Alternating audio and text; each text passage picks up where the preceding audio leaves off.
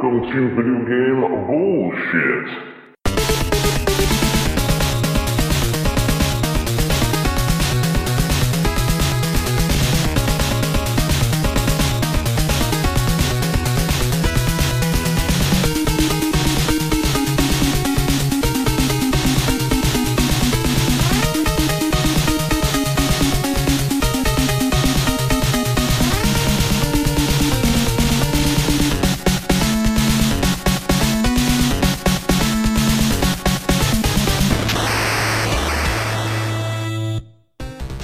My name is Jeffrey Wittenhagen, and I'm a published author/writer. Video games, both old and new, are my passion. I recently had a successful Kickstarter for my NES collector's book called The Complete NES, and I'm currently doing a massive overhaul of my original book called Hidden Gaming Gems, creating a new NES game to go with it. I also have tons of projects in the works. My blog is at hagensalley.wordpress.com, and I'm on a lot of forums as a Subcon 3. And we've got Kyle. Hey, I'm big into no death runs, high score runs, collector of all things vintage and retro, pretty much anything video game related. I also collect figures, vinyl, VHS, tap handles, old beer signs, and old beer steins. And we've got Kevin. Greetings, gamers. Kevin Kill here. I am the creator of KVK Box. You can visit at kvkbox.com. It is a YouTube channel that does Let's Plays, Long Plays, Disc Golf, and a lot of different analysis on video games. Please call our number, leave a voicemail or a text message at 262-264-VGBS. So basically, I know Kyle's been chomping at the bit to do some news, like what he's been up to type thing. And we felt like from season one of our favorite parts was when we had Rob on and we were doing our favorite video game items and did it round robin. So I think we're going to go round robin style from now on with like what we've been up to. And since, we have a weekly podcast, but we only record every other week because we're so long-winded. We usually have 2, maybe even 3 fucking podcast episodes in one recording session. So basically, like what we've been up to, any really substantial pickups, anything really cool we've gotten, and any stories behind it all. Of course, stories are always amazing, right? That's right. Well, all right. So I would say the first thing, and this goes back, I think 3 weeks, Kyle, I would like to jump into, it's not even a news thing for me, but more for the podcast, is we started doing custom t-shirts. And if people are super interested in it, I mean, I'll post like a picture of it or whatever, maybe in conjunction with the episode title or something. Maybe if Kyle sends me a picture of him wearing it too, it'd be cool. But we took if anybody from Nintendo Age is listening, Kyle has a banner. And it's basically, the dude from Bionic Commando, and it says VGBS Podcast. We put that on a red t-shirt, and it looks fucking amazing. I also took our Life Force freaking logo, threw that on a t-shirt. It looks pretty cool. It looks really good. The third one that we've done is Double Dragon 2, Neen the first boss off the fucking ledge. And so we have 3 custom t-shirts. If people are interested, I mean, we can easily put it up on the store, up on the page. I mean, that's the way that people can help us support the fucking podcast. So, like, if people want to support us by getting some shirts and stuff, that'd be fucking cool. The other thing is that the website we're using for the t-shirts, it's basically limitless. Whatever we can think of for a t-shirt, we can definitely make. Yeah, that's what's so fun about it, really. Yeah, and I mean, it's an awesome thing. Our current level of the podcast, we got a nice tight community right now. That's actually how we kind of like it, is having, a tight-knit group of friends, basically a circle of friends, and it's really cool. Like, we've interacted with a bunch of the people that listen, and it's been pretty fun. I've talked to quite a few they either get a hold of me on Facebook or on Twitter and stuff like that, and I know you guys both are anti-Facebook, aren't you? I'm pretty under the radar. I have my like MySpace reign though. That was amazing, but I got so burned out. It was spending 3 or 4 hours just like taking care of so many messages. I was like, man, what's the point of this? And I kind of got burned out. Where Facebook's more of a But Facebook's more of like a manageable approach, and it's not as much of a back scratching like you comment my page, I comment yours kind of crap. So that's why I can see it's how it's evolved. Yeah. So the t-shirt thing's a cool thing. I mean, I can see it, at least being fun for us to get some cool shirts to wear.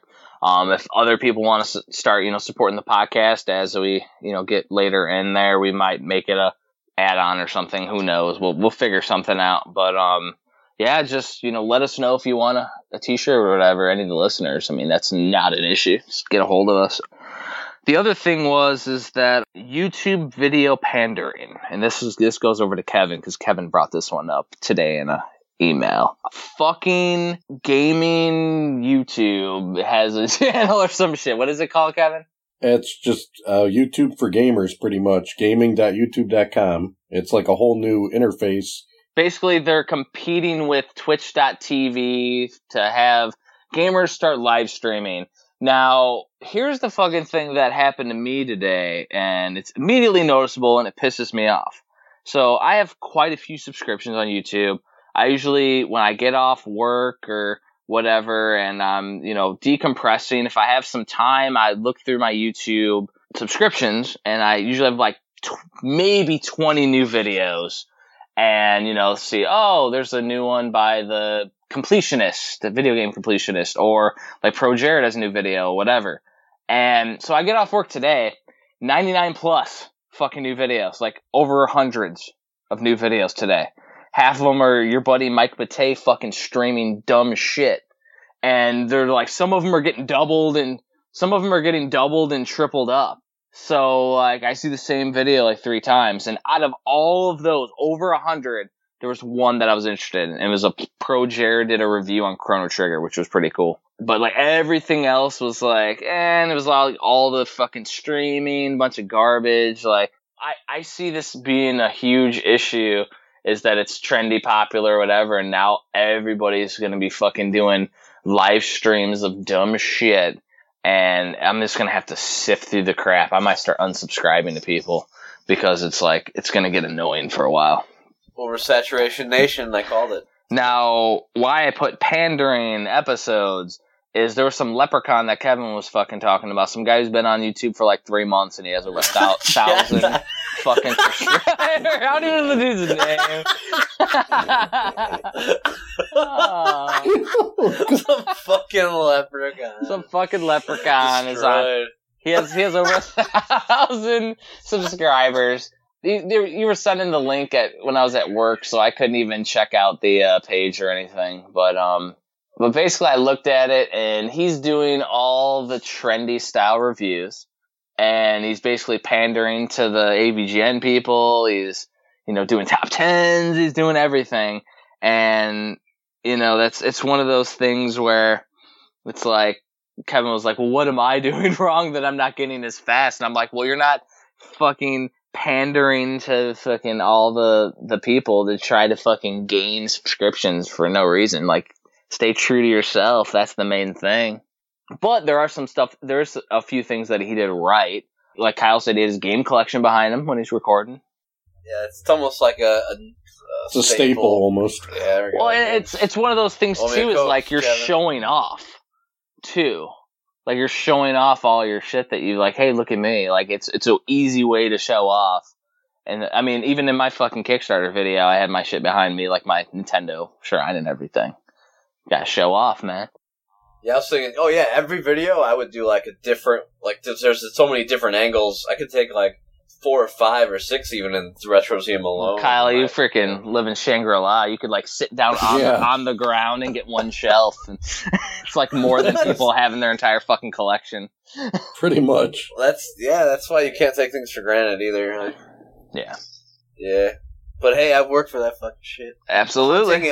Hunting and busting my ass. And busting your ass. But not in jail, no. Oh, that's safe. Oh god. You'll go in a tight end, but you'll leave a wide receiver. I've gotten Kyle riled up with the leprechaun quotes now. The leprechaun. It's over. It's over. Fucking leprechaun. Amazing. Oh. But yeah, and the thing is, Kevin's not pandering, which is cool because, like, take the path less traveled. Listen to Robert Frost, right? Basically. Yeah, like, why walk down that path, especially when you have a great job? That's my thing. Like, this was never, like, a monetary, financial thing to me, because I'm fine on that front. Like, more than fine. And Kyle mentioned, a lot of YouTubers are, like, hyper and over-energetic and stuff, and I'll name one person that is popular, and his name is Gamester81, that fucking name. That dude is very, like, normal toned the whole fucking time. Now, this is how he made his splash, because I saw it happen. He had so many systems, that's what he became known for. The guy that has every fucking system in the world, like, basically. So he would do a video of, like, I got this random prototype, and then he'd do another video of this system that, like, nobody knew about, except, like, 2 people on the fucking planet. And it wasn't like he had every game or anything. He's more of, like, a console person, but he became, number one, like, a go-to guy in the community. So what you gotta do is figure out what's your niche, Kevin, your go-to thing. And I already know it. I know the answer, but do you know the answer? How are you the go-to guy in the YouTube community? I already know. Oh, do you? I'd love to hear what you guys know. No. I want to bring it out of you, Kevin. I want to bring it out of you. He's going to bring it out now. Hell yeah. Let's see. I guess mine is definitely, I just don't care. I'm doing it as a fun thing, and I'm not here to jam anything down people's throat and just normally approach them. I don't really have a shtick, so to speak. But when you do your long plays and your let's plays, you coax Kyle with multiple vials of liquor to get him to play instead of you playing. Yeah, that's true. That's true. No, if anything, it'd be more maybe a game analysis when we're doing something like that. Not even that. You're thinking wrong, Kevin. You're thinking wrong. I've drank a few beers now. I got a good idea for you. Hell yeah. He's got the great idea now. I didn't say a great idea. I said a good idea. Okay, so we've been doing this podcast now. We're on this is episode 27. Every time we can get you to speak a fucking ton, what is it about? Probably about, probably my opinion on grading something. No, that's a normal, we have to pull that out of you, like fucking, the armor of God got pulled out of fucking God's hands in spiritual warfare. No. Well, I guess it's an easy one. It's stories, obvious. pretty much. Huh? Stories, I'd say. Nope. I don't even pay attention. Do you know where I'm going, Kyle? Tell me. Do you know where I'm going, Kyle? Possibly. Keep going, though. Where the hell's he going? This is gold. Yeah. Keep going, though. Okay. Your niche is the same thing with the GameSack guys. You are the tech dude. You know the best fucking hookup for every fucking system. You have every one of your consoles modded. You could do a video on every console and how it was modded. Not even that you did it, but how it is modded, how it works through your freaking Frame Master. You could be the go-to guy for the community for that shit. There is nothing on that on YouTube right now. If I wanted to get all my shit modded, there's no fucking one person that has all the videos. There's like one here and one there, and it's all fucking all over the place. All your shit's modded. It's sitting right there waiting for you to record it. Saying record me, it's Kevin. Just so much work. And Kyle can just ask you while he's playing. He can be like, "Hey, so how does this work?"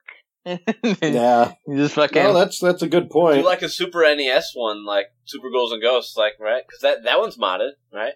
Yeah. The trick is with that is you want the Super Nintendo Mini Junior because that gets the best RGB signal out of that model, better than the what big original. What did I tell you, Kyle? Tell you, man. Bingo. That's the one we're using. Bingo. Optimal RGB. That's what I'm saying. Is like all I saw was the Leprechaun's fucking channel, and he was pandering like new stuff, like, hey, this is the new retro VGS that's coming out, and it's like clickbait stuff.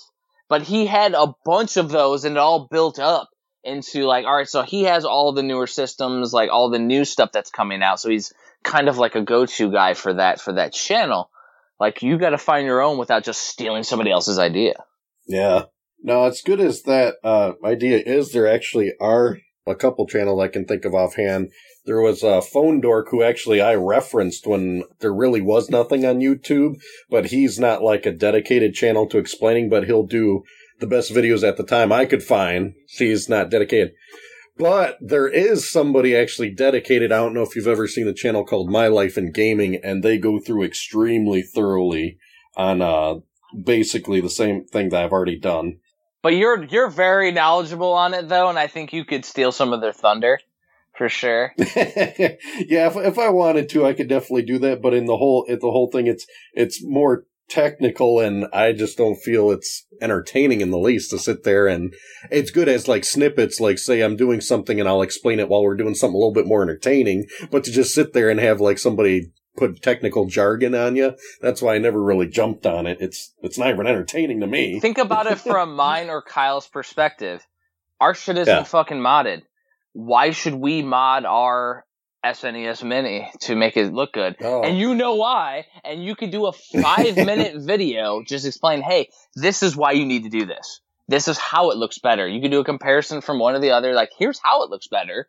This is why I do this. That is a very good point. And there's a lot of people that are in my boat that have been collecting forever. I haven't modded anything and I play on the original stuff, but I just don't know about it. And thinking about it from like Kyle's perspective, why would I want to pay all the money if I don't even really know why? Like, if we knew why it looked so much better in the FrameMeister stuff, it might be worth purchasing. It's kind of like, remember that first time it came over, Kyle, and I had 3 TVs set up? Yeah. And then I showed you, I said, here you go, plug straight into an HD TV with nothing, and it's just like this big blurry mess.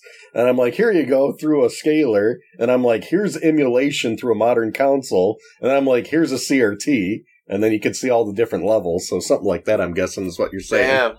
Yeah. Like, I have not seen videos like that, and I would like to. That's what I'm saying. Like, that is your niche. And it's not that it's not interesting. It is interesting because it's stuff you don't see. Yeah, that's true. It's not the same old. And if you want to make it crazy, have Kyle in there taking shots or something. It would be fucking... There you go. Throwing up in garbage cans and shit, yeah. Throwing up fucking and there's sliders. A lot of things where you said consoles are modded. I don't have all of my modded because one of the few things that people don't realize, it's more of a trick of getting the right model of certain consoles. Like Sega Genesis Model 1 has beautiful RGB already built into it. All you have to do is buy a different cord to get the RGB out of it. It's already in there. And people don't understand that all you're doing is spending $30 on a cord instead of spending like $100 on a modded system. You don't need to do that for some models. There's a 3-minute video to make them understand. I'm just saying though, like, you have a whole series right there that you could do, and I know I would go to your channel just to watch those like easily, and I'm not the only one. I'm gonna have to start Jeff's playlist. Exactly. I'm gonna have to call it Jeff's playlist. Jeff's reference. I think it's great. Call it Modder's Paradise or something like that. I don't know. Well, since it's a great idea, I'll probably be adding that because we'll be wrapping up. Actually, there'll be a year this December that it's been since the first video posted, so I'll probably start us off. And like have Kyle there or something so you could talk to somebody, because it'd be weird talking to yourself. So have somebody there so you can explain it to him, and Kyle could pull the whole I'm Ian in the Pat the NES Punk when they do the video game years, where you look at Pat the NES Punk on the video game years, and Ian's like staring, like looking at him, like it's so weird. Like Kyle could be that guy, but he'll just be drinking, wasted in the corner. Exactly. Yeah, I don't know if you noticed that, but I've been watching the last couple video game years, and every time it's like Pat and Ian are on there, and like, what if one's talking, the other one's like staring weird, like watch it. I can't not see it now, because like the two Retro Rare TV guys, they talk to each other. Yeah. The problem is like how short those are. Yeah. Video game years, but the thing is, tell me if I'm right, Kevin. They're making money off it because the retention is fuller. Yeah, from what I've been reading on different forums that talk about how YouTube and their logarithms work, basically, it's like 4 to 5 minutes is like the hot spot, and a lot of bigger channels, what they want to do is you want to have a balance of like 4 and 5 minute videos to keep some high retention, because YouTube will promote those more and make your channel more aware if you're making videos like that, because they make more money theoretically through the advertisements in those quick videos than they would say you got like a half-hour video, even though you're like putting every 5 minutes there's an advertisement. Those are not generating as well as those, so it's all about making money to YouTube. So they want you to put those short snippets. It doesn't mean all your videos have to be that, but you have to consistently say maybe every week or two at least have one of those 4 minutes and make them successful, so YouTube's properly putting you on a promotional ranking system, from what I read, for what that's worth. That was from a forum that's very involved with YouTube that I go to. So your goal with the Modder's Paradise is to keep the episodes short. Yep, straight and to the point. Because your long plays, you already have the long episodes, so keep them all like 5 minutes. That's your goal for all those. And actually, that's easy because that's all you really need to say, at least the way I explain things. It's straight and to the point, so that would probably fit really well. Exactly, and then if you get a lot of questions, guess what that means? It's comments. Comments, but also second video. And then you get more. That's true. So follow-up. it all builds, man, and that would be perfect. No, that's a good way to put it. And I didn't even think about that till on the fly on the episode. That's the best part. It's great. Nice. Well done. All right, so Kyle, you're up. All right.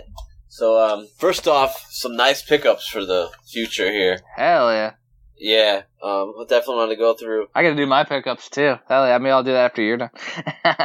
I finally gotten a great, because I've been doing like the low ball bid like crazy. Hell yeah. I finally grabbed some nice deals. Holy Diver for Famicom. Yes, the Dio game. Holy Diver. So nice. And that's almost, it's like a Castlevania clone almost. That almost needs to be a homework in the future. That'd be a good one. Fuck yeah. Number one, I have a pretty nice Famicom collection. I've been collecting just Famicom.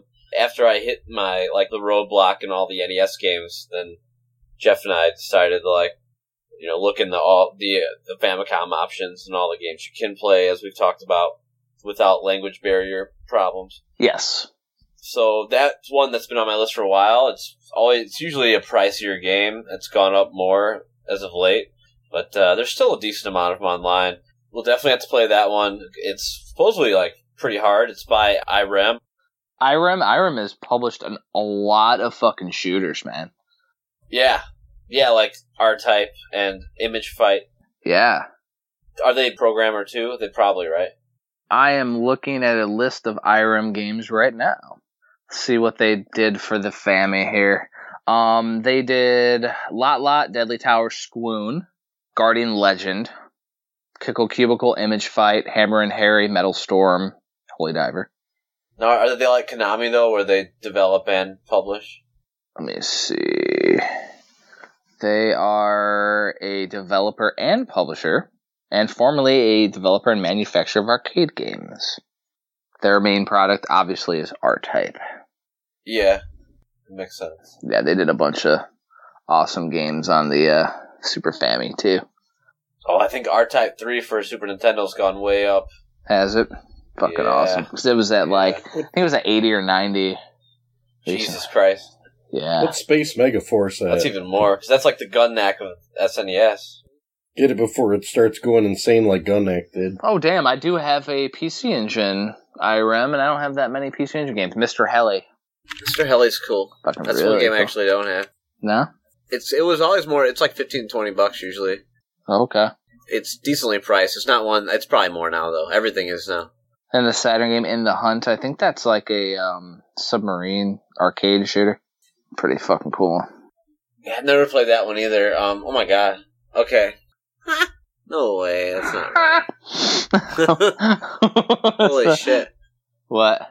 Someone's trying, so the first thing I pulled up, someone's trying to sell Space Megaforce for $206. Hell yeah. That's a steal, right? But there's only one on eBay. Huh. Is there? 'Cause I sold mine, I thought, recently. How much does a sealed Die Hard going for? Oh god. Because I sold a Sparkster for $90. Yeah, so Space Megaforce is like not even on eBay. There's a PAL one, Jeez. and it's over $200 now. Well, it's too expensive of a PAL for me. No, the PAL's $125. The NTSC is $200. Ugh. Now, if you put a PAL game on an NTSC, is that going to play faster than it should because it's bumping up to the 60 hertz instead of the 50? Luke Morse posted a video where someone sent him an American NES. People would send him stuff, and then someone sent him a PAL game, and he said it like fries the motherboard because it goes too fast, and it's not recommended because it heats up. Well, the only ones that would be going too fast is if you were putting either a Japanese or American on a PAL system. The PAL systems are set for 50 hertz. US and Japanese are set for 60. So we actually go faster than theirs. So if anything, it's like if you put our American game in there, it'd be probably pulling for 60 hertz, and it's not, and it can only do 50. So I could see those melting, but not ours. It's not because his was good. Like Mario was like really fast, like do do do do do do. Yeah. So I'm just curious, if you took their slow carts and you put it in ours, would it just clock up to our speed? Our systems are the faster speed, so if you take a card of theirs that is a slower speed, is it just going to catch up with our speed or just play really slow? It'll clock down to 50 hertz if we plug it in. I never really tested that. Here's my question to both of you. I thought you could play PAL games in the top loader. Like, can you? You can play them just fine, and that's a good fast. point. That's right. So it is fast. Mm-hmm. So that's what I saw in that Luke Morse video. Yeah, and he said if you leave that on, no, because he knows his fucking shit. He repairs stuff for a living. He says if you leave that on, like, it'll fry the fucking board. I see. So it's overclocking the cartridge, so that's what's getting too hot, and that's frying the system. When I feel the back of my Famicom, that thing gets hot, like, by itself. Like, just as it is. Like, it would almost, like, ignite if it got, like, a few degrees higher, like... Yeah, I mean, it's the other thing, Kevin, is if you load a PAL ROM in, like, a Power Pack or an EverDrive, it will play fast. Okay. Like if you load a Gimmick or a new Ghostbusters 2 or anything like that, the PAL ROM, it'll be jacked up. That's why people have hacked the Famicom versions of some of those to make them, because they play right. Yeah, okay. That's how it works. Yeah, then. So, and are you ready for this? Back to the eBay fun. Oh, God. So, yeah. Buy it now. This is not what it's worth, because what it's worth is what I got on like a lowball bid or... And what it sells for. And what it sells for on eBay. That's the other thing. Yeah, I mean, what people are willing to pay at the highest of a bid. And so people are trying to sell a sealed Die Hard. Here we go. Drum roll, $589. $589 sealed, huh? That's sealed. Oh, yeah, it's definitely. US? Yeah. Yeah, of course. Okay. Someone has one in a VGA graded 85 plus for $650. It's all about that grade, apparently. I mean, the carts themselves are over $100 now, and some of them. What if I put mine in a case and then I gave it our VGBS grade on it? Do you think that would sell well? I think so. I like the guy who has the broken Die Hard cartridge sitting on a pedestal for $127.47. And it's like nice. On a pedestal, it's like cracked, and it's more expensive than like there's one that's $50 and one that's $65 right next to it. This one's like cracked and he wants more. Oh, what turds they are. So another little get treat that I got for Super Famicom, Hagane. Yes, Hagane. Nice. Yes. So I finally secured that, so we're definitely gonna do that for homework. Did you secure me a copy? Well, it's cheaper for Super Famicom. The one for Super Nintendo's like what, $200 or $300? Yeah. And there's no real difference other than I'm guessing the text. Yeah, and it's not it's not like an RPG, it's a side-scroller, so you can rock it. But I need to know the story of the side-scroller. And I finally got a really great price on it. Because it's Super Famicom, it's great. Nice. People don't think in that realm, and I have my modded Super NES in my room, so it plays Super Famicom, which is like the easiest mod ever. Remove the little... we removed the little tabs inside with those pliers. Yeah, that's the easiest one ever, but that game, though, is fucking killer. And what was the one you were talking about, Jeff, it's like a side-scroller that we have to do soon, too, that I have to see if I can get a low ball? Sky Blazer. I think it's called Sky Blazer. I think it's Sky Blazer. And basically it's like Ninja Gaiden and Strider, and it's really pretty. It's really cool. We just got to make sure that it's not too like cryptic. I'm not sure. I thought it was straightforward, but I also thought that Demon's Crest was straightforward, and that's not. So, Yeah. Gotta make sure, because we can't be jumping down the that rabbit hole where it's like a really long, convoluted game. Because like Spiritual Warfare was honestly too long of a homework game too. And that's what you mentioned. It was awesome. And episode 25, like, and Kevin too. What do you think of this? Like, the longer the game is, like, it feels forced for some reason. Absolutely. Yeah, definitely. There's just something about the charm of older games I prefer, because there's a lot more that you can find that you could beat in a sitting or two, as opposed to ones you gotta live in for weeks. And that's also why we're not going to play a lot of newer generation games, because once you get to the 64 PS1 era, the games become a lot longer. Yeah, which is what Kevin's saying, yeah. Yeah, like ridiculous. So even newer games beyond that, longer and longer and longer. So it's going to be very specific on what we're choosing. It's not because we don't play newer games, because we definitely do, some of us, Kyle. But well, yeah, they're still awesome. I think GTA 5 is fucking the coolest thing I've ever seen. There's no way we can do that for a homework. So, but that's beautiful game. So yeah, I love that new shit. But if we do decide to do like a crazy ass long game for a homework, it'll be more so a initial playthrough. Yeah, just first impression. Because like when we do a homework, we're really only sitting down with the game 2 to 3 times max for sit downs. Yeah. And so if we play a Chrono Trigger, expect us to sit down with it 2 or 3 times, and then we're gonna dissect it. And that's plenty to dissect a game. We may not have mastered it, we may not hit every nuance, and that's what we want to do. So that's why we're gonna pick shorter games, because we want to master it in that time frame. Because otherwise, we're doing freaking Chrono Trigger Season 1, and it was starting to get long.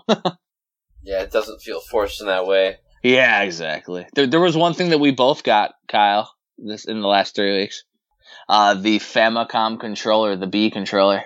Oh, did you end up winning a lowball too? Fuck yeah. Hell yeah. That's the best Everybody's getting that damn lowball. I keep missing out on those. Yeah, because you can put it in the expansion port, and you can play it two-player ones at the same time, so technically London can like play with me live. Yeah, she can, actually. Twin B time. Yeah, and that's a perfect segment for me to go into. I have one more game that I got, but this is like almost a different thing. Oh, I'm setting you up for success on that one. Yeah, you really are. You always do that. Lobbing you an easy one. Boom, out of the park. He's on fire! Nail in the coffin. Okay, so you can win these lowball bids on these controllers, and how much was your lowball for, by the way? I think I only put $6 or $7, as high as I'll go. Wow. I think I paid $10 for mine. Maybe $9. I won one for $4, I won one for $6, and won one for the $7. Because they just keep coming. This dude just keeps posting them. It's probably the same guy that you got it from. Yeah. Because once I get my stuff, like, I could just keep doing that, but that's what's cool. Like, let Jeff get his now. Because there's only so many that are actually on eBay on auction. So here's the secret. You go to the custom search and you search auction only, and you pick your price, and then for the controller, you can put Famicom controller, you could put whatever you want. Hori, if you just put HORI, those are great controllers. Mm-hmm. Now, I did win a Hori, it's a black and gold one. Nice. But and it was super cheap, and it's funny because the guy puts untested. Like, really? Like, you have games, like, you sell games, like, you can't tell me that you can't just, like, test this. It takes, like, 20 seconds, right? That's the shadiest thing. It's, like, untested, like, wait a minute. Like, how? You're a gaming vendor. So it's basically a bullshit way of saying this probably doesn't work. There's something broken on it. Yeah, and you're not going to get your money back. So we didn't test it, you know. It's hilarious to me. Because the same guy, he's in Japan, he sells stuff that some doesn't say untested. So some does and some doesn't. So it's like, what the fuck? It's really bizarre. But, so I was like, that's fine, because I've fixed a lot of controllers. That's actually one of my specialties, is the controllers. It's a hobby of mine. Yes, it's a hobby of mine. So I actually got the Hori in, and I tested it out. And I've gotten 2 other controllers from this guy recently. They both worked great. This one, though, when I press left and when I press down on the control pad, you had to like really dig your thumb in to make it go. Ugh. So I was like, oh, here we go. eBay project. So that's the thing about eBay, too. Sometimes you find yourself in a project because you realize why the seller sold it. So I turn it over to unscrew it, and I unscrew, there's either 5 or 6 screws. It's a little different from the NES. But I get to the last screw. I was fucking with it before, and I was like, well, okay, I'll just get the rest and go back to it. But it was like super stripped.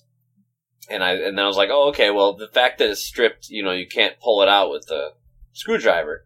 So you can't put your finger in the little hole. So how do you get it out, So the guy's probably like, well, this thing's fucked. I can't take it apart to even try to fix it. So I'm just going to sell it. I could totally see that. So the thing is, the little security bit piece that you use to open up the NES carts. Mm-hmm. Some NES carts you can open up with a flathead. Others you need a security bit. You can actually use that security bit and put it into the controller, and I got that screw out. Nice. Because it goes around it. It's kind of like a hexagonal type shape or whatever, so it grasps it in that way. So when I opened it and I looked at the pads, I could see that they were like ripped.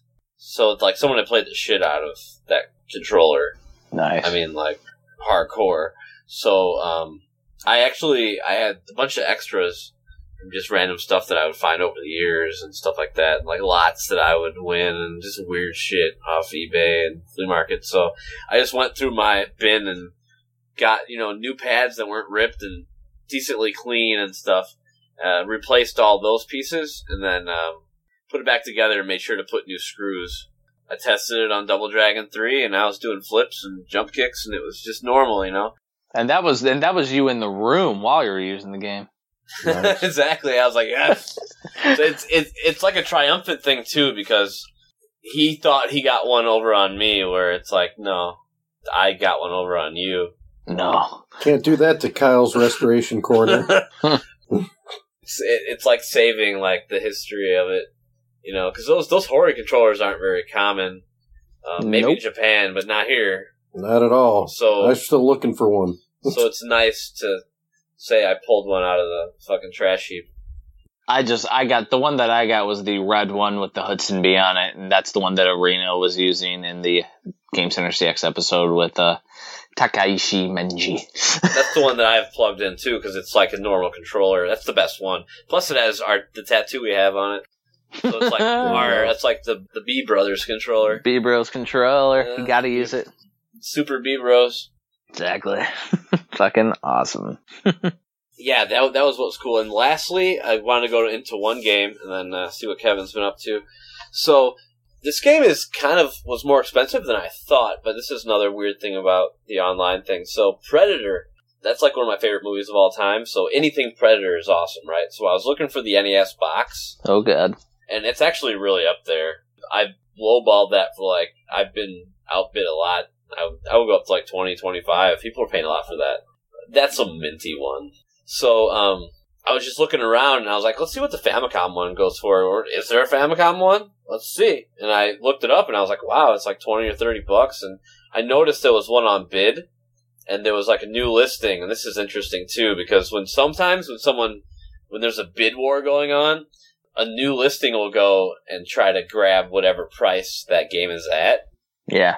And because they see there's demand for it, so I'll just undercut this guy or whatever. It's actually not a bad strategy. It just takes a lot of work to research it all. So he was selling it for $10 free shipping. It was minty as hell, just the cartridge. But usually it goes for 20 or 30. And the auction was at $9 or something. And I think it was even with shipping, so it was actually more. So I was like, this is a brand new listing. So that guy's like, well, I'm just going to charge what's less because someone's going to buy it, and I just want to make money. So I just happened to look it up at that point, and I bought it. Now, I got it mostly for display purposes, just to put with all my other NES film type games.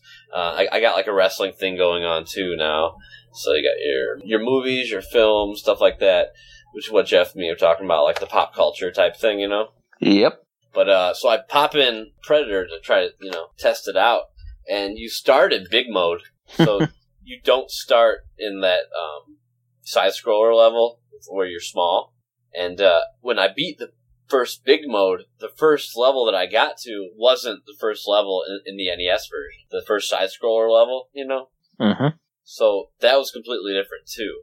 So it's like a completely different game. Now, I don't know if the maps are completely different or they're just rearranged.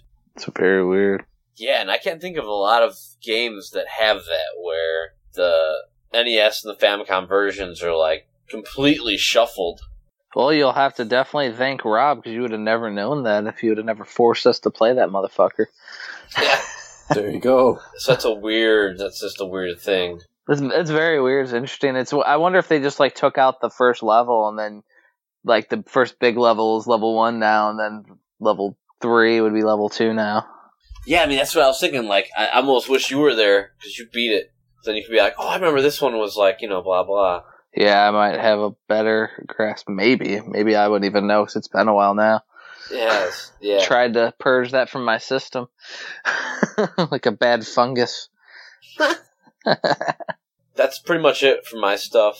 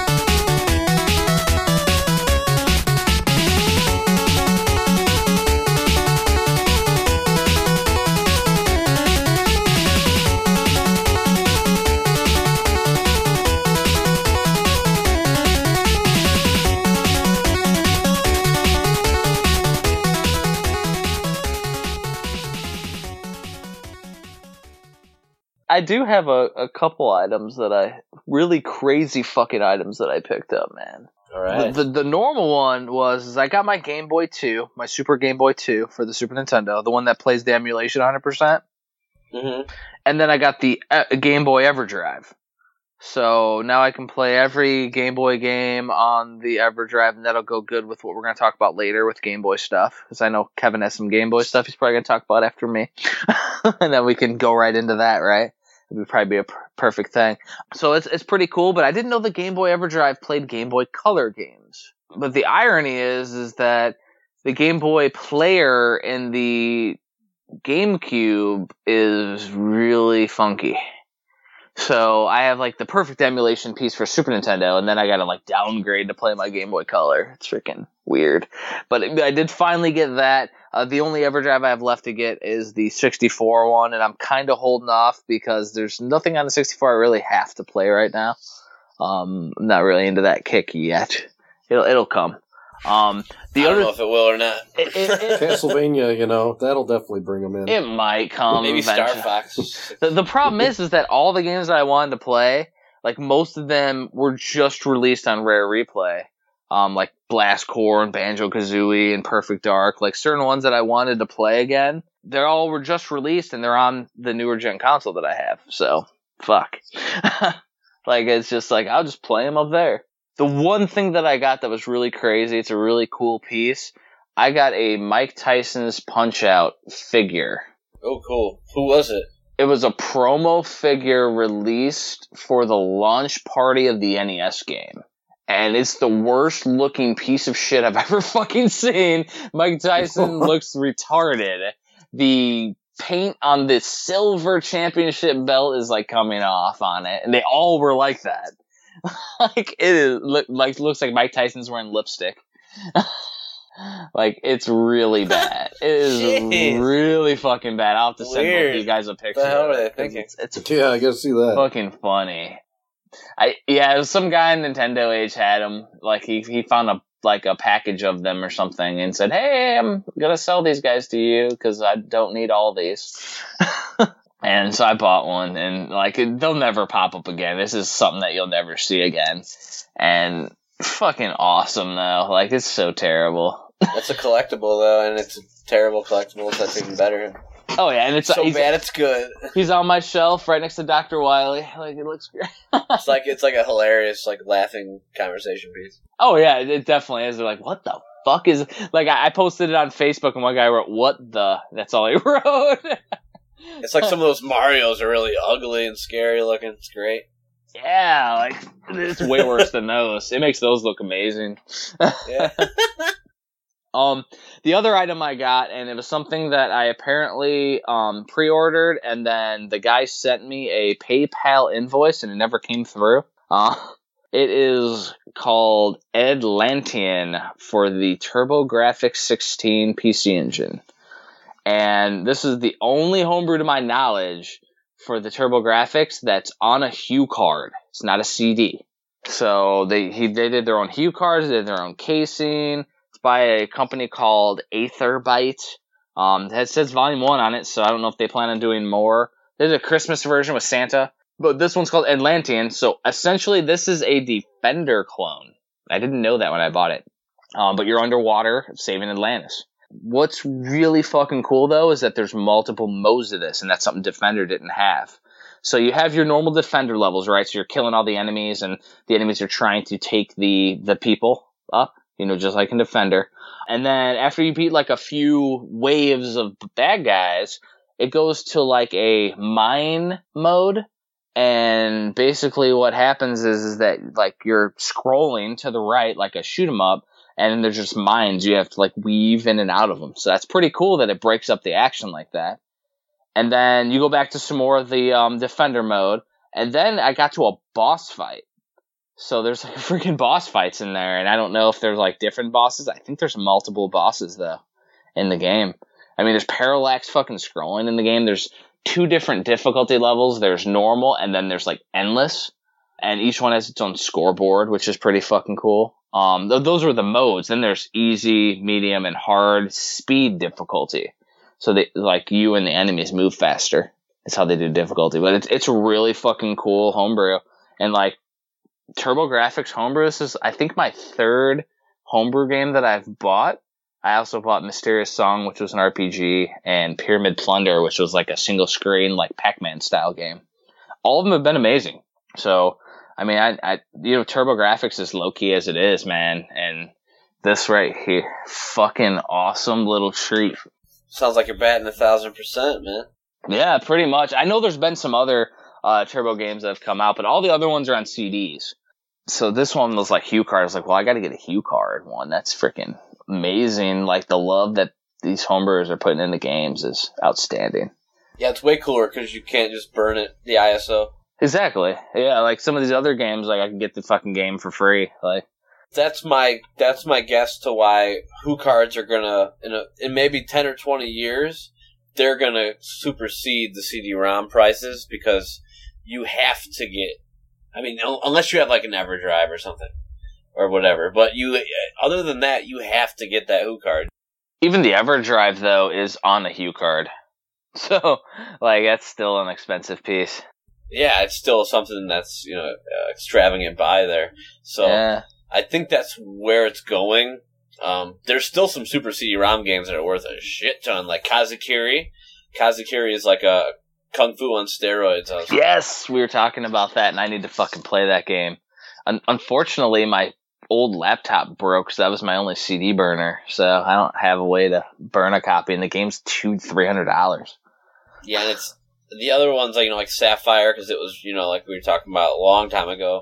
It's like a limited release at a convention. But the thing with that is, now they have, like, reproductions of that game. So Oh yeah, that PC Engine guy that's been doing all the repro box sets. I think he's done 3 of them now. Now it's like if I wouldn't buy Little Samson unless I was buying it from like you or Kevin or Nintendo Age. Even then, like I'm still working on making the label. Hold on, Kyle. When I'm done, I'll sell it to you. there was some guy who just got banned in the last week. He had like 6,000 posts and he had like hundreds of feedbacks and he got banned. Like he got put in the Hall of Shame. It can happen for sure. The most trusting fuck you over like sideways. So that's the thing. Yeah, you just got to know the people, make sure they're reputable, like buying it from Penguin or something. Yeah, so but that's where it's come to, and that was another thing that's kind of sad. It's just like I'm glad I got my shit over with when I did because I'm so skeptical now. It's not even funny with the repros and just how it's so close to the real thing now. You can buy a box for Flintstones 2 online right now, like for nothing. Actually, along those lines, I got a sealer in the mail off of eBay, really cheap lowball, because for my Kickstarter, and I haven't mentioned this, I'm actually all my boxed CIBs that I'm doing, they're all going to be sealed. So Nice. It's gonna be like a brand new fucking Nintendo game sealed. So you're gonna have a new game to open. I learned how to do H-seams last weekend, and nobody knows how to do H-seams, and I figured it out. And it was pretty easy, and I did one, like, my first one I did looked alright. And I'm like, well, shit, if I fucking get really good at this. So I think I'm going to do all the LEs and H-seams. But if I learned that with a sealer and 15 minutes of time, I imagine, like, somebody doing an H-seamed fucking sealed box that looks pretty fucking decent. And then they H-seam it, and it's like, well, what are you looking for now? Like that's the main thing for a box sealed game is that if it has an H-seam, it's good to go. Wow. So that's pretty crazy. And once I do my release, I think people are gonna see it and be like, oh, I could do that and start selling fucking bullshit games. And be like, ugh. Because when I did my H-seam, I did Air Fortress. I H-seamed it, and it has like a label sticker on it or something. The box, so it's like underneath the seal. Yeah, and there's a ton of like question threads, that come up a lot. Yeah, on the forums where it's like, is this a real H-seam? Is this fake? Like, because it's true. Like, who's to say? Who's to say is a motherfucker, dude? Yeah, and it's crazy, but yeah. So like, but me being able to seal all the games, like I'm gonna do a Color Dream seal on the rest, where it's just the sides. It's easy. Oh, yeah. Except for it'll actually be sealed properly, because even my Spiritual Warfare is splitting on the side because they didn't seal it correctly. They didn't have the heat up high enough. That's what that is. And if you have the heat up too high, it turns it black. So you got to have it. I have it set perfectly. But yeah, so like I'm gonna do a normal seal on all the regular editions, and I'm gonna try to H-seam all the LEs. That's gonna be a long time because Sly Dog's still programming the game. So yeah, we used to have this shrink wrap machine at this print shop I used to manage, and you would put the whatever you wanted in this conveyor, and it would like put it through this like an oven almost, and it would come out like shrunk wrapped. But yeah, sometimes if it was too hot, like think about, so that item has to go underneath the oven. The sealer that I have is like a metal machine with a little arm, and basically when you push the arm handle down, it creates heat in that little strip, and it melts whatever's there. So I put the bag through, press it down, it for like a second, it melts it, and I just pull it, and it like seals it perfectly. It takes like a second.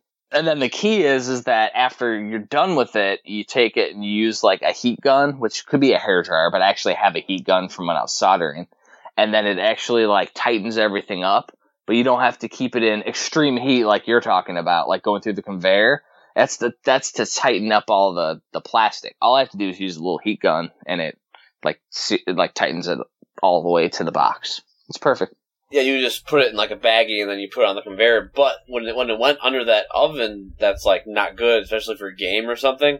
Yeah. So yeah, you almost have to do it in a way that you do it like manually instead of like on an assembly line style, which it takes more time, but that's what it's all about, putting that love in, It's going to be a little bit of a pain, but I think in the end, like, the quality of that's going to be awesome. And I think there's going to be a few people that aren't even going to open the game, though. That's going to be the irony with that. But that's their own choice. They bought it. What I'm going to do, I just slid it open with an X-Acto knife. Yep. Just open it, and then there you go, man. Exactly. Nice. All too easy. And I don't know if I'm going to do the Color Dream style and do the top seal as a seam or the bottom as a seam. I think I'm going to do the top as the seam, so that way you can still, if people don't buy the box protector, they can still stack it perfectly. Yeah, it's all about those box protectors, though, man. I tell you. Exactly. I did get more of those, by the way. You can never have too many. I needed a whole new, after getting all that boxes from the last time I was talking about my gets. I needed more of them. I'm finally caught up now.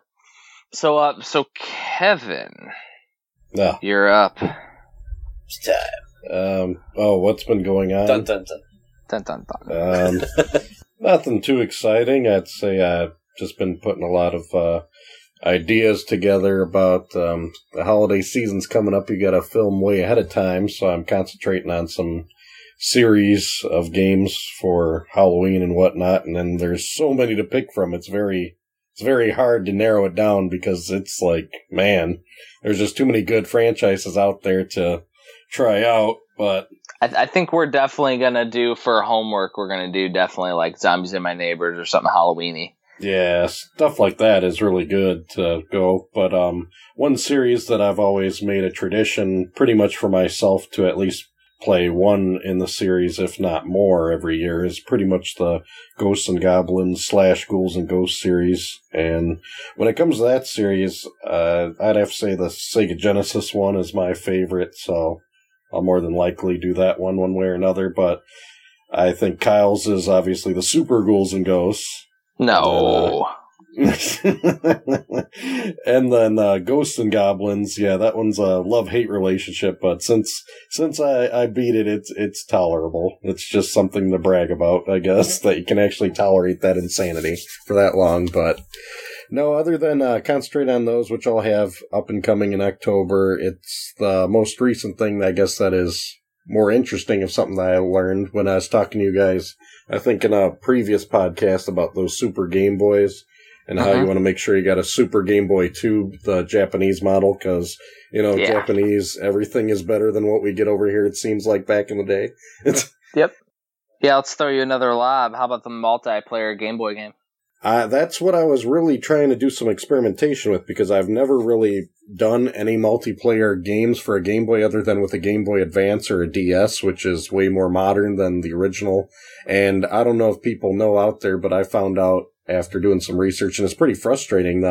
Nintendo's no better than Apple, like back in the day with their proprietary connections. An original Game Boy has its own connection. A Game Boy Color has its own connection. A Game Boy Advance has its own connection. That plug just changed every damn time. Yeah, it did. It did. To this day, I'm still waiting in the mail from Japan. I paid like $3, but it's like 2 months shipping to get a Game Boy Color one is what I need. I have an original Game Boy and I have a Game Boy Advance, but I do not have a Game Boy Color one. And that is the cord you need to use with the Super Game Boy that plugs into the Super Nintendo Super Game Boy 2. Really? But it won't play. Yeah, that's but the it one you won't play need. Game Boy Color games.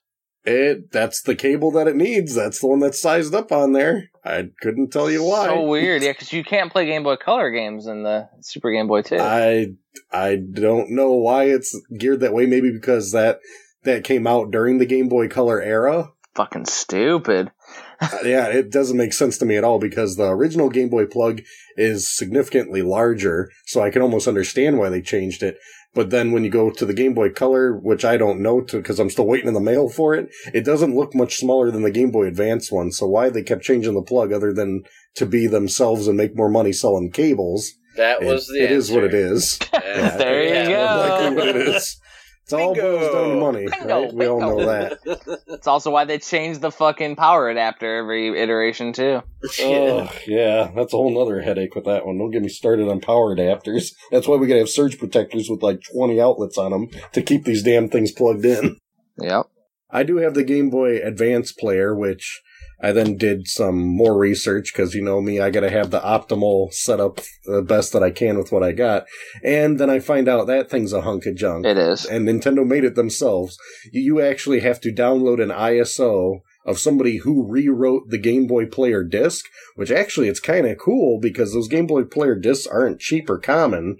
You can download for free an ISO a guy wrote that works with the Game Boy Player that actually translates the Game Boy Player to be like 99.9% more accurate. Like the regular one's like 95% accurate is what they're saying. And if you want a way more accurate one, you can just download this guy's ISO. The only thing that sucks is you need like either a Game Shark, I think it is, you know, where you can like flip the disc to switch them out, or a modded GameCube. You need a mod, I think, on it. Yeah, mod, or they said something about an SD card loader, which I'm not familiar with. I think that's a mod. Yeah, okay, that's definitely what you need, which is detrimental to me because that's actually one of the few consoles I don't have modded as a GameCube because I never really bumped into somebody that has the skill that can mess with those things yet, but maybe in the future. So regardless, I'm going to be, I tested with the cable that I had, so I had a Game Boy Advance. Kyle was over, so we tried loading Link games that we knew that we had the legit game. We both had a copy of, I believe, was Double Dragon, which is really interesting, and I'm excited to try it when we get a chance because Double Dragon for the NES, as you guys all know, because it's one of your favorite series, it's only one player. They corrected it with the Game Boy, and you can just play, and it's very similar to the NES one. It's like a mini version of it. I think they chopped down the levels, but they added some other things in there when I was playing it single player that it'd be a very interesting and worthwhile experience to go through the effort of doing it 2 players with somebody if you can pull that setup off, which hopefully when I get that damn cord in the mail, I'll be able to film for a future video to show everybody. Absolutely. It's kind of interesting because for me, I really don't. I find it interesting for modern gaming, but I find myself digging more in the past and just exploring all these different accessories and games that I just wasn't aware of because there were so many other things out at the time. And I'm having more fun delving into this and finding these hidden gems or games or whatever you want to call them, as opposed to waiting for the next modern game to come out, so to speak. And see, like, your adventure to get to that is, like, your modding and everything. That's definitely your corner, man, on the YouTube market, I'm telling you. And, I mean... You gotta start chopping those things together. And think about it, you could do your whole story of how you've gotten the Game Boy Player to work with all the crazy linking and everything, and then you could lead up to the big episode where you and Kyle are playing Double Dragon. Definitely. That would be the finale right there to actually show it working. Exactly. But it doesn't have to be the same video. You do like a 5-minute video and then a longer video. Yeah. We need more of those 5-minuters. That's what YouTube told me. Exactly. So I'll be cranking out mini-sodes so then Jeff will look at his subscriptions and see 200 in there. And then I have to weed through them. No, they definitely need to have an option in there where you can like turn off live feed because nobody wants to see it. They should have. I bet you that option you'll in the future because you're not the only person I heard complain about that. I don't blame you. Nobody wants to see live all the time. They want to see what did post that was real. Plus, you can just press record, and that's what makes it way too easy. To where there's no preparation, there's no nothing, so it's going to oversaturate like a motherfucker.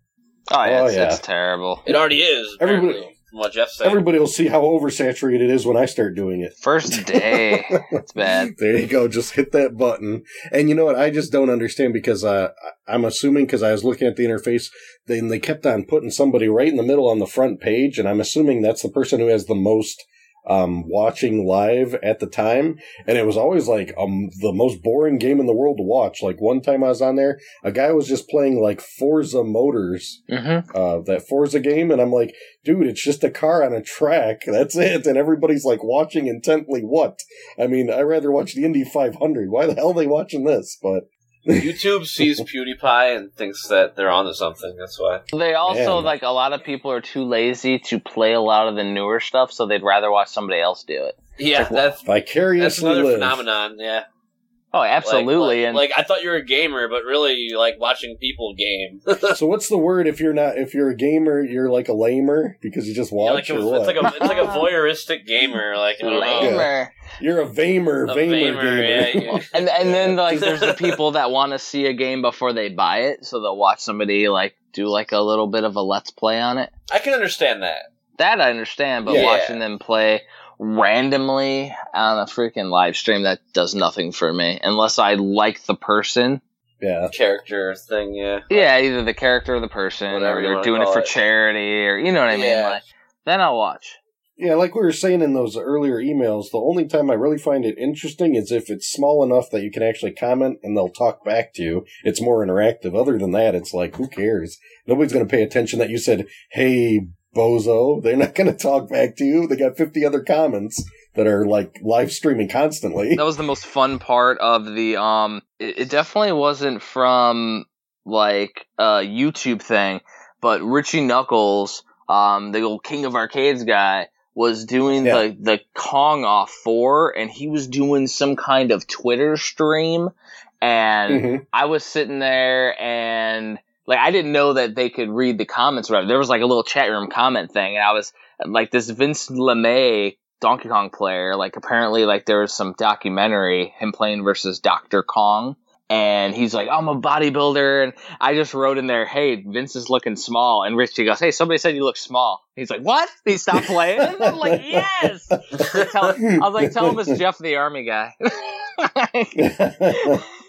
But it was awesome because he like turned around. I was like, "Oh, that's fucking awesome!" That made that entire thing awesome. Busted his balls, yeah. Hell yeah. So really, I think with this advantage, like you just said, it's the interaction that's going to sell, and I think it might have it might actually switch the power to, instead of these guys that have millions of people commenting at them, it might gear people to actually go to smaller channels and be like, you know what, I like watching the smaller channels because when I comment, these guys actually acknowledge me. Yeah. And even though they're not who I'm always watching, you'll eventually build, we'll say, a virtual relationship, because every time you're seeing these people play, you're getting in some comments and you're getting dialogue back. I would go back to that as opposed to just watching some guy scream like an idiot and see 50 million comments be like, you're wonderful. You know? There's a troll factor where people get fucking mean. Like the people who comment on your channel, Kevin, are like respectful, like of you, but only the ones that you see. You don't know how to get banned. Do you like delete? Like, what do you do? Well, no, YouTube's pretty good. They'll give you an option, and I'm not a big fan for like all the cursing on there. So I put all the curse words as like a filter. So they'll go into a folder, and it'll be like somebody said these, words, and then I look at them, and usually it's something negative. So I just let them spam. You know what I mean? They go to a spam thing that people don't see unless I approve it. But sometimes people are like, "Oh, you're fucking awesome." So that one, it's like, oh, it's positive, but in the same token, you guys talking like a sailor, so you got to make those decisions on the video. Christian Kevin. Do you get ones like you're a fag, or like, you suck, or like that's the stuff like AVGN, like this guy's a faggot, like that's what the whole troll, like it's the troll factor. Like once you get to a certain level, it gets fucking ruthless and toothless, man. Oh, no, the most thing that I get on my channel is they're just like, old man, what are you doing?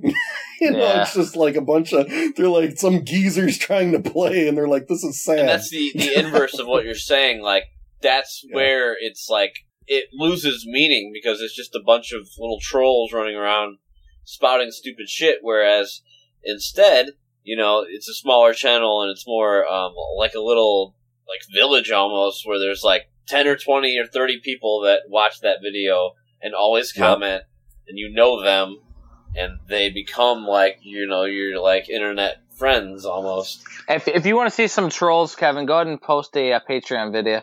There you go. I'll get a whole bunch, and then I'm going to say I'm opening a Patreon, and you know what? I really just can't make content anymore until this hits this level, and then see how much money that brings. What was the one that GameSack did where they got? And we all love GameSack, but what did they raise it up to, Kevin? So they made their quota last month, and it was... Yeah, you know what? I think it caught up with them, because between me, I'm a big fan of GameSack. Explain this. They made their first quota, and I remember seeing this like 2 years ago. I will say GameSack is the best with Patreon, because I've never seen a video where they even mention it. It's like you gotta like dig in and look these guys up and then notice they have it there. It's not like they're like plugging it at any time. I've never even seen a video that says, hey, watch for us for Patreon. But regardless, they started with $500 was their first goal, which they recently met a few weeks ago. And what it said is, hey, if we meet this $500 every month as their quota, then they'll post every week. And you know what? I was excited because I was kind of frustrated. I'm like, man, it's every other week. So I'm like, it's kind of my Sunday routine. I'll wake up, get my coffee, and I'll sit down. I'm like, all right. I never noticed that. I thought they always posted every week. That's weird. No, it was every other week, and now they're every week. But I think they short-sold themselves because they now have their next quota as $5,000 a month. Oh, ridiculous! God. Like, what the They went fuck? from $500 to $5,000. What? Yeah, like, jeez. Now are they gonna like travel to people's houses and give them blowjobs? No. $5,000, man. What the fuck? That's amazing. It blatantly says, and I don't know if It better blatantly say about blowjobs. Right? Fuck am I getting here? the $5,000 mark says that Dave is too worried to quit his job, which is, Oh, He's like a postal man. and he says Dave will consciously quit his job and dedicate time towards GameSack. that's so stupid. I like GameSack, but you know what? I'm perfectly content as long as they're doing a video a week. I'm not looking for any more. I mean, That transcends something to where it's like, all right, so first of all, you're paying them for extra content. Okay, cool. But now you're paying for them to do something that we would want to do. Wouldn't you like to quit your job and just play fucking video games? oh, that would be You know what I nice. mean? Like, it's one of those things where they're like rubbing in your face at that point. Yeah, and I Yeah. think they put that large of a gap just because I don't think maybe in the beginning when they set that $500 quota, they probably didn't think they were going to get it. But you know what? I don't know. Personally, I don't know if you guys have seen their recent episodes that they've been doing every week. It's not I as don't good. feel that the quality has drastically dropped. And it's like, man, you know what? I almost want you guys to go back to every other week because the videos were much higher in quality, in my opinion, from what I've been seeing. I mean, it almost seems rushed or maybe not as thoughtful in their ideas. They did like a demo disc video, and then they did like, I mean, I can't Random remember what the sports other- games. Yeah. Random sports games, I didn't mind that one. It was called Unconventional Sports. That one, That was recorded before. yeah, that one was good. It was the random fighting games. And you know what? Random fighting games, I like fighting games, but I mean, let's just throw some random ones and make it a 25-minute video. That's even tough for me, and I like the show.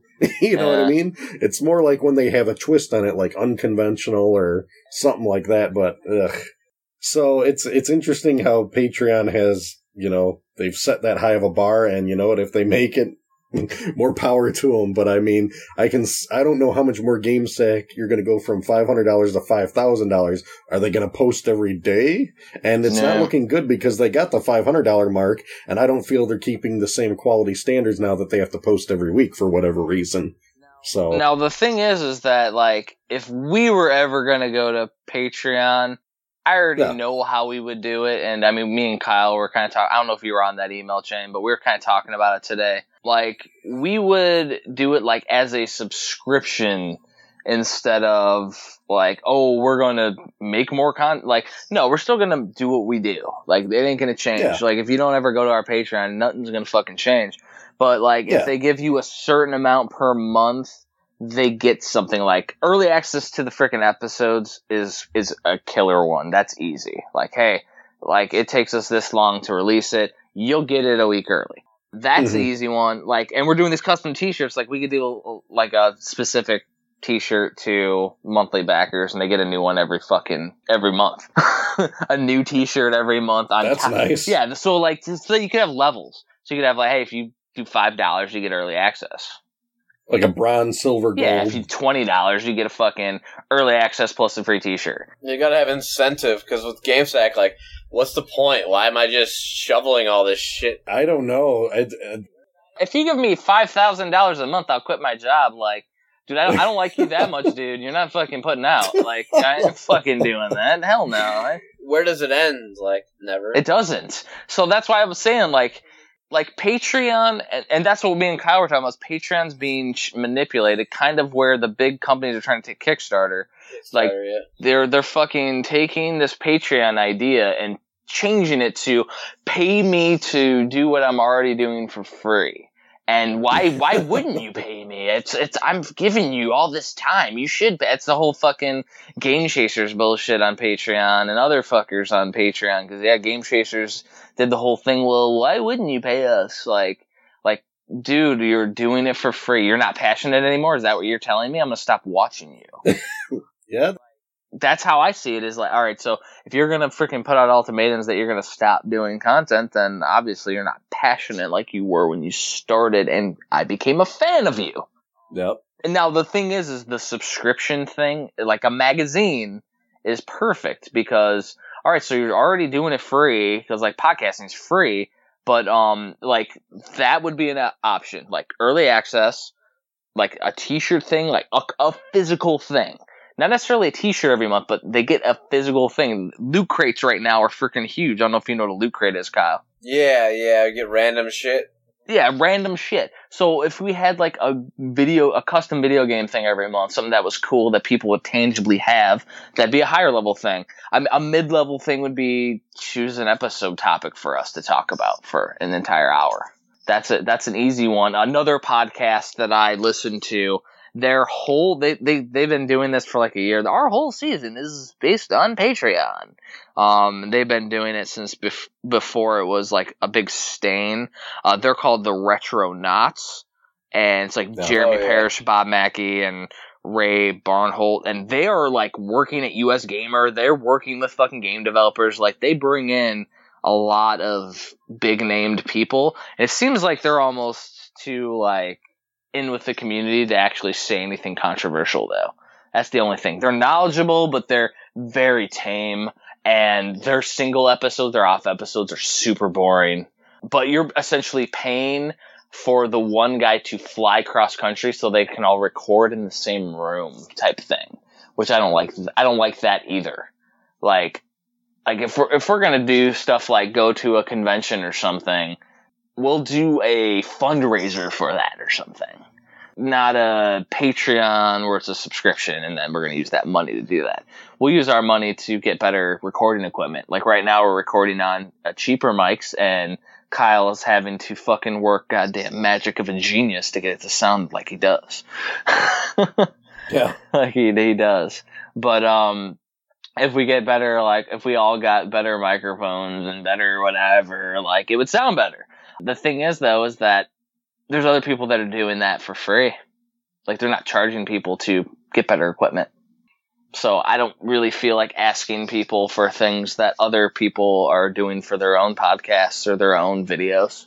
It'd be like you asking to upgrade your camera equipment and have people pay for it. It's like there's other people that are doing YouTube that aren't asking people to pay. Like, what makes you so special? Exactly. So that's why I think if we ever did a Patreon, that it would have to be a subscription-based thing where people can get tangible things and early access and manipulate the content. Incentive. Like, unless we get barraged with fucking emails and messages and stuff, I don't think we're nowhere near ever even contemplating that yet. Yeah. And, I mean, the place we need to strive for is, like, Video Game Outsiders. They've been going on for 10 years. They went from one big gaming channel. Now they're on an actual comedy network for podcasting. So yeah, they're definitely the AVGN of the podcasting world. Like they're pretty out there. They're entertaining, but they do some, the one guy on there is like a lunatic. He's freaking hilarious to listen to. And that's why I listen to it. Then of course they got their female gamer on there. She's not a gamer girl. She's an actual gamer. So it's interesting to listen to them talk and banter back and forth, and then they make fun of the other guy on there. But they record like 2 hours every week. Every week they record fucking 2 hours. They do it live, and then they, throw it up on their actual podcast, their website, and their, podcasting app and everything. But that live portion's coming from those fucking podcast channels. That's why I was trying to figure out how we could do live when we first started, and it's through their channels, like the podcasting networks. Like there's no way we can do it on our own. But yeah, they do 2 hours a fucking week, like craziness. And they said that like it took them a while to get to the point where they're currently at, though. But I think they got there quickly because they pandered like with the female gamer and shit like that, and then the they're being insane for no reason type thing. And I mean, their knowledge base is very limited, just like all the other ones. The only guys that can hold a candle to us are the Retronaut guys, but they're very limited, and they're kind of boring when you listen to them one-on-one now. But on the other side, they're super knowledgeable because they're in the industry. So you got all the different things. I think we pick out a bunch of good pieces, and we're on season 2. Good stuff. We're in season 2. Once we get up to like season 10, maybe we'll be ready to start doing some craziness. When honestly, I mean, I know Kyle probably feels the same way. When the fans want it, we'll do it. Yeah, we can't just like do it and expect the people to jump on it without marketing and things like that. And I mean, we're all doing it for fun. Yeah, it's like the whole like being in a band. Like you think you can just play a live show and everyone's gonna like show up. It's great. Yeah, but it's like yeah, exactly. No, they're gonna be like, "Who the fuck is this?" It's the whole thing of like I'm doing my books, and my first book that I had published, I sold like 60 copies or some shit of my first book, and it got recognized by a lot of like bigwigs in the gaming community and gave me awards and stuff on it because it's written well, but nobody knew who I was. Now with the second book on freaking Kickstarter, I've already sold like 200 or 300, and that's just from the Kickstarter. It's insane. And it's just gonna, then when I do the third book, it'll be even bigger. I mean, redo the first book, whatever avenue I decide to go to, it's building. And I'm not going off on crazy limbs and doing crazy stuff yet because I'm still in infancy too, just like the podcast. Like, you gotta start somewhere, right? Gotta start somewhere, and you gotta end somewhere. And speaking of ending somewhere, it's about an hour and 25 minutes. All right, so everybody, thank you for listening. The season 2 is off without a hitch, and we will see you later. See ya. Thank you for listening to VGBS. We appreciate everybody taking the time to get through this whole arduous podcast. We love it. Thank you, thank you, thank you. If you want to correspond with us, you can email us at vgbspodcast@gmail.com. We also have a phone number. It is 26226-4VGBS. You can leave us a voicemail, shoot us a text message, whatever you want to do, correspond. Also comment on us, shoot us a message on Facebook, Twitter, Google+. Leave a message on one of Kevin's videos on YouTube. We love hearing what people think about the podcast. All right, see you later. Woo! Take it easy, guys. Later.